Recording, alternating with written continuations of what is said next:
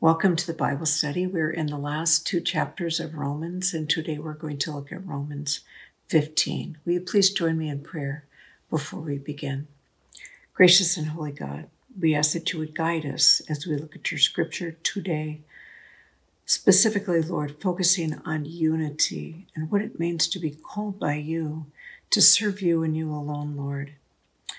We ask that you would inspire us, Lord, that we would be both encouraged and challenged by your word. Thank you that we can gather together in Jesus' name. Amen. So, friends, chapter 15 really is kind of an extension of 14, especially the first section up to the first 13 verses. And it really is a continuation talking about the unity that Paul is calling the church to. As you saw last week, there's some specific issues that Paul is just trying to address, asking the people, guys, we can really get along. We can really do this together as Christians, as people of faith. So that's in chapter 14, a lot of what is talked about, both how they eat and what they eat and how they address one another. And then in chapter 15, building upon 14, he again continues with unity, but this time he's talking about the strong helping the weak, and that is talking about spiritual strength, not economic, not gender, not power in the way that we think, but those who just faith is really, really strong and others whose faith is struggling. And Paul is trying to encourage those who are strong to help those that are weak. And the way in which he does it is he focuses it on pleasing others, not bullying them or making them feel badly because you're strong and they're weak, but rather to bear with them, and not in a sense of tolerating, but truly as a sense to carry or support those who are weak, and thinking about others more than yourself. And how can you give of yourself? And we have great examples of that. But not puffing up oneself as stronger than the other. And you might note, in the first couple of verses that Paul identifies with the strong. That's how I know he's really talking about faith here. And so as he identifies with this, he's speaking spiritually, but he wants them to care and share for one another. And not to be self-focused, but rather to be other-focused. And of course, the perfect example of that is in Jesus Christ. And we see both in Philippians, if you've ever studied Philippians chapter 2, verses 6 through 9, Christ, who was equal with God, did not consider that as something to be exploited, but rather emptied himself of all that he was, taking on the form of a servant. That is a great example of how we're called to serve one another. Now, also we see that Paul is using here in verse 3, he quotes from Psalm 69 and says, "As the insults, those who insult you have fallen on me." So you see this reference in Psalms to the Messiah and how the Messiah has taken on the mantle of God, that the insults given to God, they now bear because they're a servant of God. That's how we should be for one another. The neighbors, we should please our neighbors, not so that we look good, but so that they feel good about who they are. The way in which we do that is by self-sacrifice, giving of ourselves to others, and the way that Christ gave himself to us.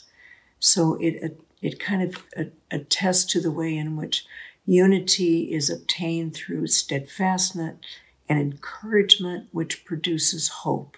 And we see that Scripture shows us how that is that example. And then Paul gives his first three of his first of three benedictions, and the first comes at the end of verse 5 and 6. Its benedictions are always a blessing. So when Paul is talking to them about being encouraged and caring for one another and having this unity, he kind of makes this pause and he gives them this blessing, a word of encouragement. That word steadfastness, that word encourage, the word hope is all used in the blessing that's given. And then he after he gives this introduction of the unity of the strong to the weak, then he talks about how the gospel is for everyone, Jew and Gentile. And you're either a Jew or you're a Gentile. So you're all included in this. And so Paul is saying that the gospel is for everyone. And he begins to unpack it. And there are no second-class citizens within the people of God. If we begin to think that we're better, either because of our denomination or because we value more certain things, then we've lost the heart of Christ. We're all equal in this. We're all important. We're all part of that gospel, and we share in that gospel. And that's what Paul is trying to get across. That's not an easy thing either for pagan Gentiles who were Greek in thought and thought highly of themselves, or the Jews who were obviously the chosen people. And so Paul is trying to help them understand how important the unity is, how important it is for them to be together. And he talks about that Christ is God's gift of reconciliation to all people, not simply to the Jews, even though Jesus was a Jew. And because the Jews hesitated, they rejected Jesus, that opened the door much more fully for Gentiles. But it's not the only place in the New Testament where we see God who is inclusive and reaching out and including the Gentiles to be part of the blessing that comes from being in the covenant or being part of the people of God as the Jews were. And as we look at the unity of the Jews, in verses 7 through 13, we see some things that are really important. First, that Christ accepted you and welcomed you as you should do for one another. There's your example again. We keep trying to look for other people. Well, this person's kind of my example. Make Christ your example. If Christ is that example, you can't go wrong. As soon as we begin to say, well, so-and-so is really good, but they're not perfect, then we're lost. Then we no longer have that unity. We begin to kind of lower our standards, but our standard is Christ Jesus, who emptied himself, gave himself up for us. That's what we do. He becomes a servant and a savior for both Jews and Gentiles. And through the covenant promise of the Jews, Gentiles come out of the mercy of God. And here Paul uses several Old Testament scriptures to affirm the Messiah is both for the Jew and the Gentile. Now again, New Testament scripture wasn't there, so he's going to Old Testament. That's a word for us, folks. The Old Testament is still important. It's essential.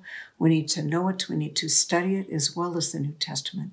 In fact, the Old Testament helps define and assures us and helps us understand the gospel in Jesus Christ. So first he talks about that God is praised among the Gentiles, and he uses the scripture from Psalm 18 and also 2 Samuel. And secondly, Moses proclaims and calls the Israelites and the Gentiles to rejoice in God, to do this together, and that's from Deuteronomy. And then in verse 11, Paul tells us to praise God of all nations, for his steadfast love is great. And he's quoting from Psalms 117:1. Praise God, all you nations, for his steadfast love is great. That steadfastness that we just talked about earlier is for everyone. And then in verse 12, and the one who rises up through the root of Jesse will bring hope to the Gentiles. And there's that prophetic word that as Jesus comes from the root of Jesse, that root is reaching out and including the Gentiles in that. And we see that from Isaiah chapter 11. Paul gives now the second benediction, using the word hope in this. And, may the hope that we have in Christ abound in you by the power of the Holy Spirit. Once again, we're feeling that blessing that Paul is giving to the people. Now, we're going to move to a new section. So again, the first 13 verses had to do with the unity and how Paul is calling us for unity to care for one another. Those of us who are strong, help those of us who are weak. Those of us who are weak, let people minister to you. Because as you get strong in your faith, you'll in turn be able to share and serve other people. In the next section, verses 14 through 22, Paul talks about his own confidence in the work through Jesus Christ. Paul talks about three things that identify him: his priestly ministry, his powerful ministry, and his pioneering ministry. And Paul, we always think, who are we in Christ Jesus? Paul really knows who he is. He knows what he's been called to do. And so he wants to assure the people in Rome of who he is in Christ, and that the reason why he's coming to them with such power, with such force, with such forthrightness, boldness, is because he knows his calling. And the first, as I said, is that it is Paul's priestly calling. He wants to sanctify the people. He wants to help them to offer themselves. And as he's offering himself, that is very priestly, Old Testament language, but also priestly language. And offering ourselves, does that remind you of anything? Like in Romans 12, 1 and 2, a living sacrifice, offering ourselves to God. Here we have that priestly manner. And in a real sense, folks, we are the priesthood of all believers. We're all called together, as 2 Peter talks about this. We're called to be a royal priesthood and to use the gifts to help people, to help them be who they're supposed to be, people of faith, people of that offer themselves and are sanctified by giving themselves to God. This is the language of Old Testament. This is the language that we see also in the New Testament. And then Paul is about a powerful ministry. He is empowered by the Holy Spirit. This is really great because Paul talks about how God uses him to bring the gospel of Jesus Christ, empowered by the Holy Spirit. Great Trinitarian language that Paul continues to use throughout Romans, but specifically again here. He talks about the signs and wonders. And those signs and wonders are working in both word and deeds. And you see in the book of Acts, you see miracles that happen. You see the way in which God's Spirit really moved. Those are the signs and wonders. People were amazed at how Paul preached. He was anointed. People were amazed in the way in which Paul ministered. So you saw both that word and work that Paul did for bringing the gospel to people. And then in verses 19 through 22, Paul talks about his pioneering ministry. Paul is first and foremost an evangelist. Most of us go, not my gift, I don't want to, but for Paul, boy, he's there. That's what he wants to do. That's who he is. And his calling, I felt so strongly about this, his calling was to go from Jerusalem out into the world to bring the gospel. And he talks about he's completed his ministry that started from Jerusalem to the Eastern Mediterranean. He has this kind of arc of ministry that he's done, that he's shared that gospel. That is his calling. And although he did not start the church in Rome, he feels a kinship with them.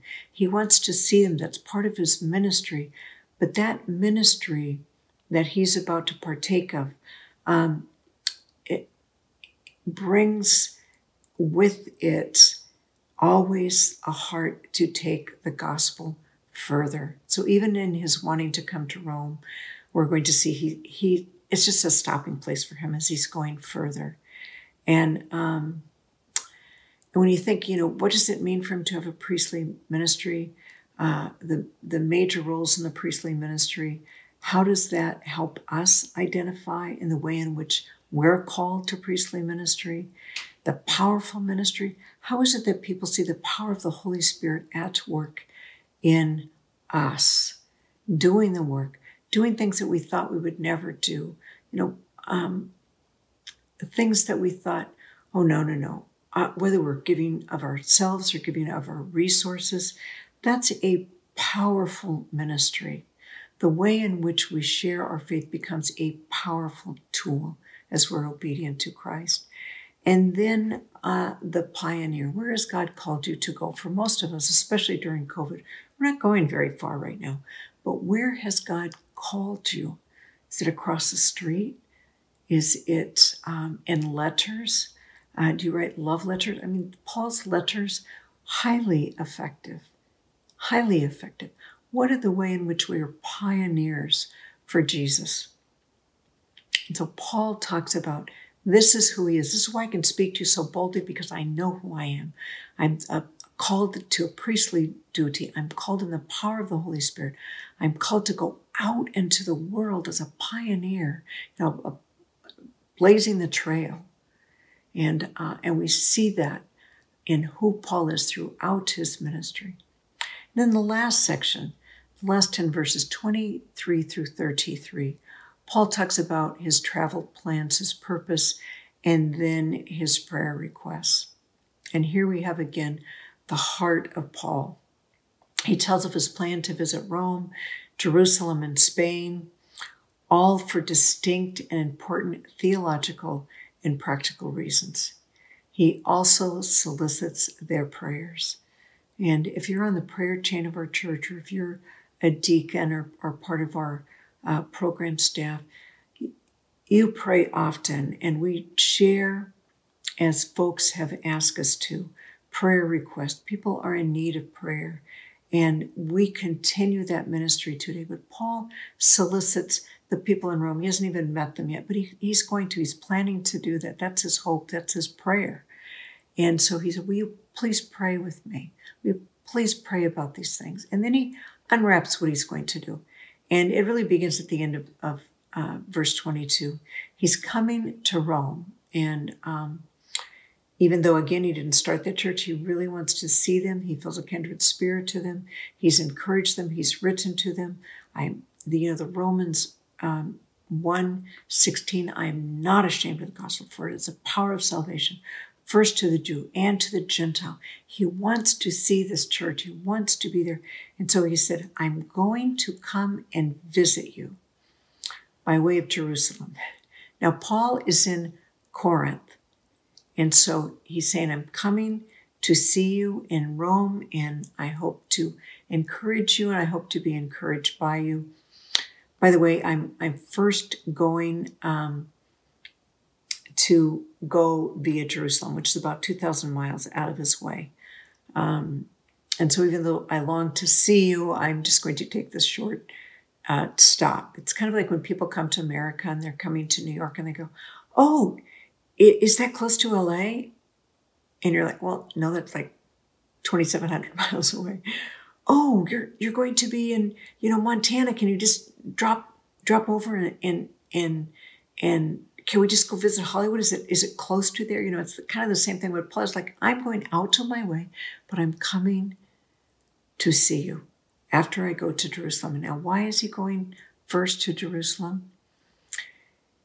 The Gentiles have gathered together funds for Jerusalem. Jerusalem is suffering. They're in poverty. They are in great need. Now, Jerusalem is predominantly a Jewish Christian community. And so the church that Paul has been collecting around the Corinthian areas, around that part of the Mediterranean, are mostly Gentiles. And so they have made a collection, and he wants to bring this significant offering. And we don't know why Jerusalem is suffering. We don't know if it's a famine. Many commentators think it's also because they were so enthusiastic when they first became Christians that they literally gave everything away without thinking, where am I going to sleep? Where am I going to eat? What am I, where are my tools to work? So that they ended up being in great poverty. That may have been part of it. It may have been the famine that is talked about during that time. Whatever it is, the people really want to reach out and help them. They want to serve them. And these are the Gentiles. Now, some could say, why are they doing this? Are they doing this because they want to feel like, well, look, we've arrived too, and because we have wealth now, you have to take this from us because we can help you? Or are they really trying to do this to say, thank you? As Gentiles, we're indebted to you because Jesus, who came first to the Jews, you have now brought to us and shown us that you are bringing us the gospel. So we feel that we have a tremendous debt to you, our Jewish Christian brothers and sisters, for sharing the gospel. And so we're bringing this as a love offering to you. No strings attached. This is a thank you as a love offering to you. And Paul is bringing it to them. And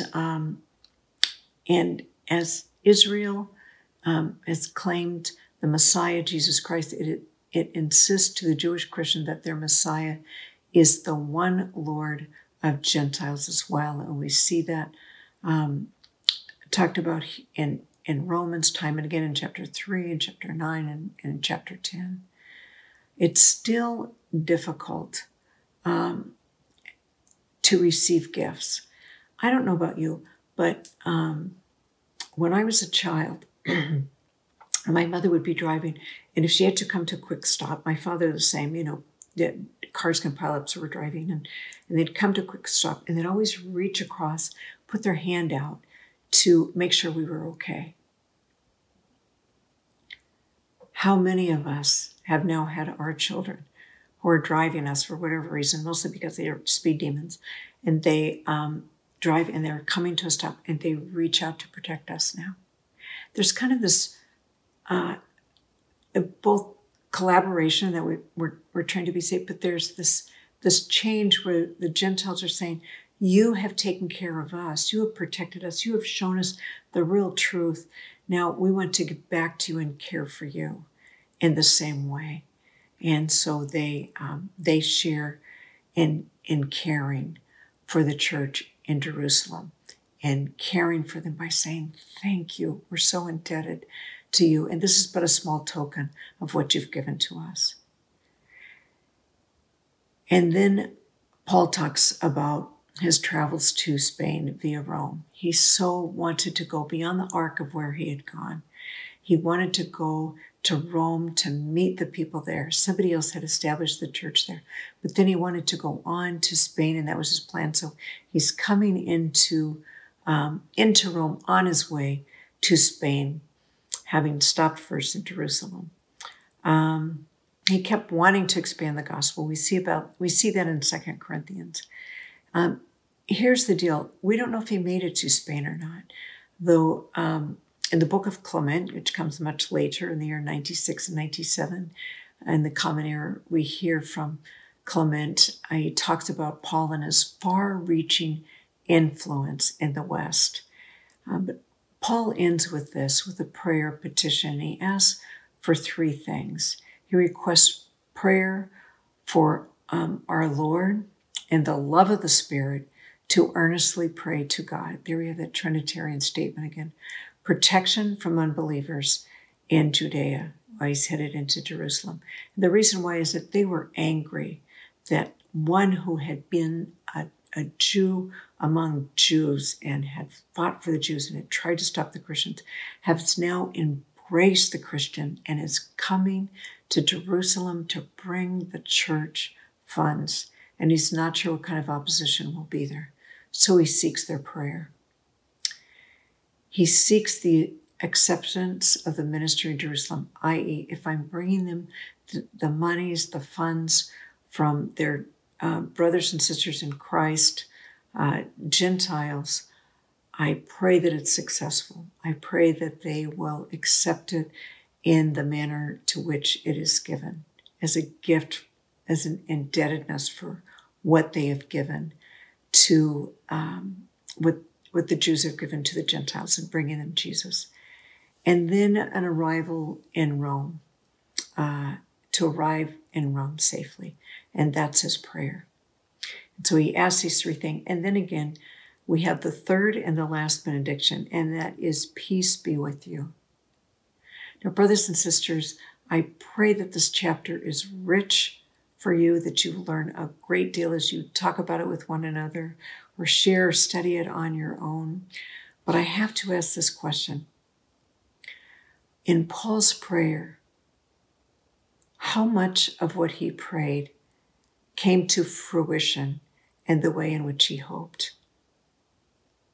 And does that stop us from praying and asking for prayer? I pray that it does not. May God bless you as you study his word together this week. Amen.